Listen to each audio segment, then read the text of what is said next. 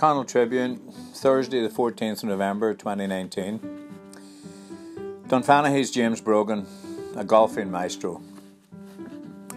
Around the beginning of the 90s, the most of 30 years ago, Giggsy, aka Raymond Shields, and myself began our golfing careers on the Dunfanaghy links. Well, actually I had joined Barnhill the previous year with a few guys from work, but after a year in the Letterkenny Parkland course decided, along with Giggs, to head down the N56, past Ards Forest Park and Portnablagh, and then the links in Dunfanaghy. It's a layout similar to Royal Dublin, front nine heading out to Portnablagh and the back nine coming in towards the clubhouse, with the last three holes spreading around Killyhoy and Hornhead across the incoming tide.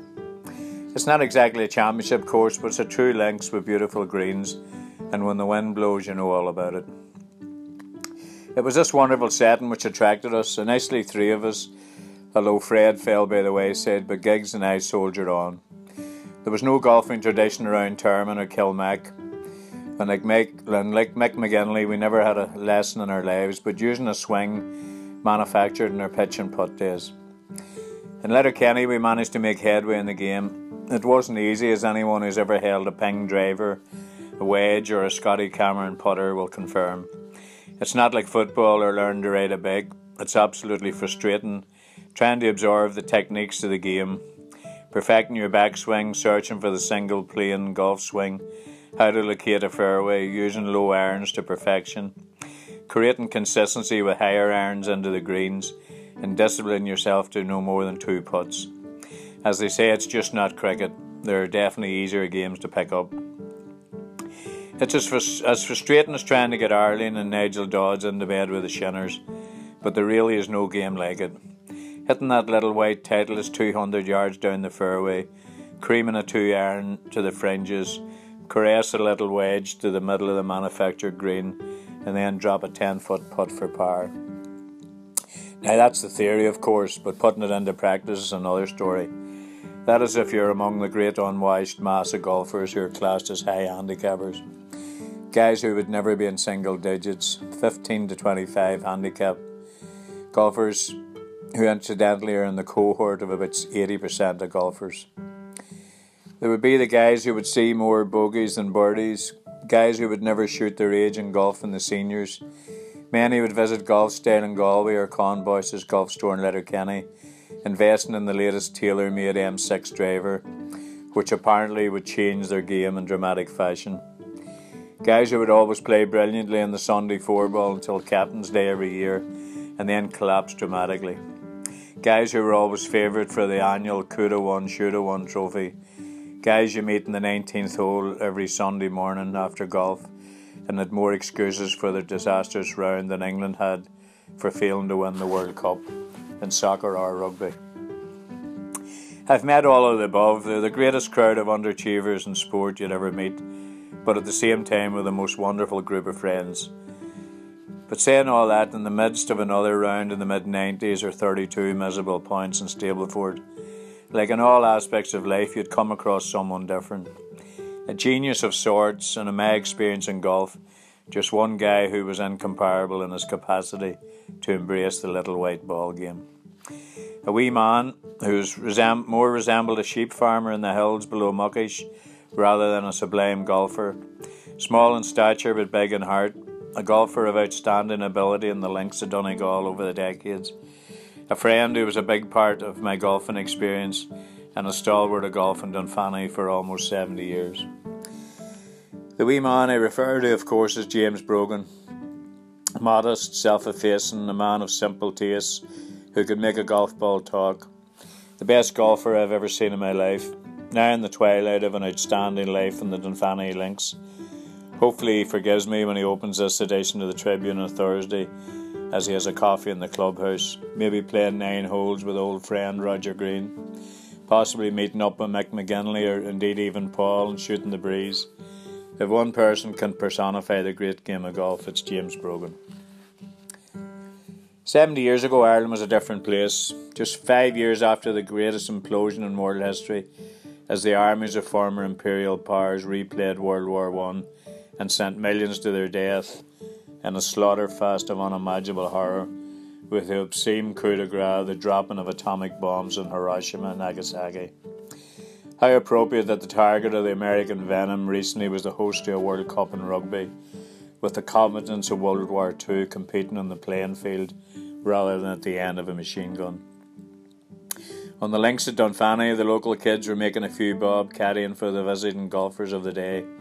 Among them was a wee redhead boy, Jimmy Brogan. Amongst others, they had swarmed over the links offering their services, all their time searching for golf balls to sell back to their wayward owners. And then when the course was free, they would try their collective hands at the game themselves. Golf then wasn't like the modern version with massive numbers embracing the game. Back in the day, it was an elitist sport for a certain cohort in society. It also belonged to a certain section in society. It definitely wasn't the game of the working class. In 1967, there were only 16 members in Dunfanny, but in due course, like everything else, times would change and the game evolved into the worldwide game we know now. The club today has around 900 members. James would caddy for many years while also refining his own golfing skills.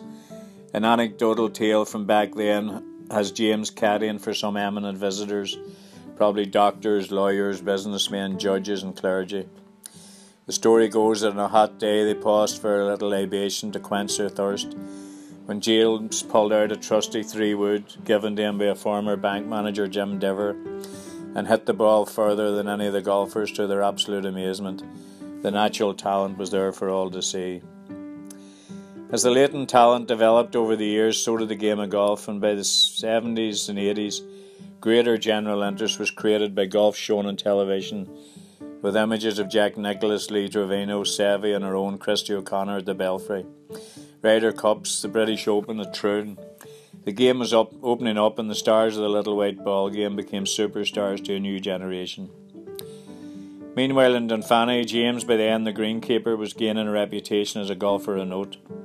While his day job was keeping the fairways looking resplendent, after work he took his talents to the links and his tidy work around the greens during the day. In the evening he would swap his ransom mower, smuggled over the border by G.B. Hanlon, for his tailor-made clubs and shoot a score which would usually bring home the crystal. A greenkeeper of note, but an even better golfer. That was wee James. Hopefully I won't be embarrassing James with reference to his golfing success over the years, but it is truly phenomenal. Winner of the Captain's Prize in Dunfanny 8 times, yes 8, between 1980 and 2001. The President's Prize in 98, add in the Captain's Prize in Rosapenna and Cloughaneely, and the President's Prize in Port Salim. Captain's Prize with the Muckish Ramblers Society, All-Ireland Captain's Prize at Rosapenna in 71, 3 Senior Scratch Cups in Dunfanny and 2 Intermediate Scratch Cups at Port Salim. Add in the countless club competitions over the decades and it's an astonishing record for this little unassuming man. His first handicap was 8, but he reduced it to its lowest, -1 for a year. By the millennium it was 4. In recent times, as his golfing career moved into the sun setting around Hornhead, he was playing of 8 again. His golf career turned full circle in 50 years, but he was never out of single digits. In my humble opinion, he was a genius of a golfer, the best golfer I've ever seen and had the pleasure to play with. 10 Captain's Prizes, 11 if you include the Ramblers. It's an amazing statistic. I've seen much less impressive stuff in the Guinness Book of Records, which some suggested once that James' record be submitted. 11 Captain's Prizes. Anyone who's played the great game will tell you how hard it is to win one. Most golfers play their whole life without ever winning one. It's similar to getting a hole in one, which again James has had many. Golfers play for 11 months and then Captain's Day arrives. The biggest day in the golfing calendar. Everyone anticipates that this year will be their day. Been playing well in the early summer months leading up to it. There's a good feeling about this year, probably like Mayo fans everywhere. You've been consistent playing off your handicap, few wins in the spring and early summer, maybe a week in the Algarve to tone up your tan and short game. The night before, just a little nightcap and early to bed to prepare for the big day. The morning arrives, early August sunshine. It's the perfect day to hit a winning score. It's stroke, of course, so something in the low 60s should put you in the 9-hole playoff. And a steady level par around the long 16th, treacherous 17th, finally up the hill at the blind 18th. Second to the green and 2 putts, and the adulation of the expectant fellow golfers gathered around the green. You've done it, you've achieved the Holy Grail, the captain's prize in 2020. And then you wake up. The reality is that you arrive at the first tee full of nervous tension. Like a bumbling fool on a first date, you've forgotten your golf shoes and have to borrow a pair. Forgot to buy tees and have only a few golf balls in the bag. And you're on the tee in 2 minutes as you hurriedly put bag and electric trolley, which you also forgot to charge last night. The starter calls out to your group in the tee. You're with 3 low handicappers you don't know. Now, if anything's going to knock your confidence, that's it. They tee off and hit the Titleist 250 metres down the first, over the green and halfway to the green where a wedge will suffice and a putt for birdie. You stand up, your ping driver in your hand, the nerves have kicked in. Swing low, sweet hacker, not a good bet. The drive reaches the drain and slowly rolls in. Penalty shot. The third reaches the greenside bunker. 5 sandwich duffs later and you have 2 putts for a big 10. James 10 captain's prizes. You have taken 10 shots at the first, and your captain's day is over for another year. But winning captain's prizes and the coveted trophies are only part of the story, as indeed is every sport. It's not all about the success achieved, although that's nice as well, but it's the friends you make and the good times shared on the fairways, and especially the 19th hole. Just to finish, I'll touch on a few little anecdotal tales which will give you a feel for the characters James has played golf with over the years. And to be honest, he suffered in silence as they hacked their way around the courses from Dunfanaghy to Slieve Russell, Rossapena to Port Patrick, Ross's Point to the Algarve. But he was always perfection personified, even if his 4-ball friends were, let's say, less than as accomplished. But all he would utter was a few words of encouragement, not your best. While his 4-ball partner, wee Roger, was more discerning in his observation and poor play. Like one day when Tan went into the bunker at 9 and said, I'll get the par and you go for the birdie. 10 shots later out of the bunker, Roger put a consoling arm around him and uttered a few memorable words. Someone asked him later, what did you say to Tam? Roger, slightly perplexed as always, replied, I just said, don't worry about it, you bollocks.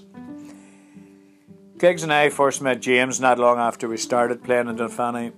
One Friday evening we went down for 9 holes and found a pitching wedge in the bunker near the 18th. We handed in to Doug Hennessy in the caravan at the first tee. The next morning we were down with the Central Bar Society and Doug handed us 3 new Pro V1s and said James wanted to thank us for finding his club, which would have been like losing his right arm if not recovered. He then introduced us to James and after a chat we were first up in the tee box. James stood back watching with 30 Central Bar members. Giggs went first and sent the spanking new Pro V1 over the out of bounds fence and halfway to the Dunfanaghy Portnablagh Road. I nervously followed and my effort wasn't much better, proceeded to follow the same path over the fence and didn't even make the main road. Back in '94 when the Ramblers were founded, we organised a golf classic to raise funds for the new CAT scan for Letterkenny General. I was in the Ramblers team with Hugh Brogan, sadly deceased, and congenial school principal Patsy McVicker and wee James. The night before, instead of an early night, I called into the village tavern where Giggs was the main host extraordinary. The morning came early and we were in the tee at 7:10. I raced down the road, just made it as the announcer called my name with James observing. The early morning sunshine made it difficult and I think it was the 4th hole before I had a decent ball. James was none too impressed, but as was his wont, he just walked along whistling to himself, but it was a sure sign he was disgusted with my late night aperitifs.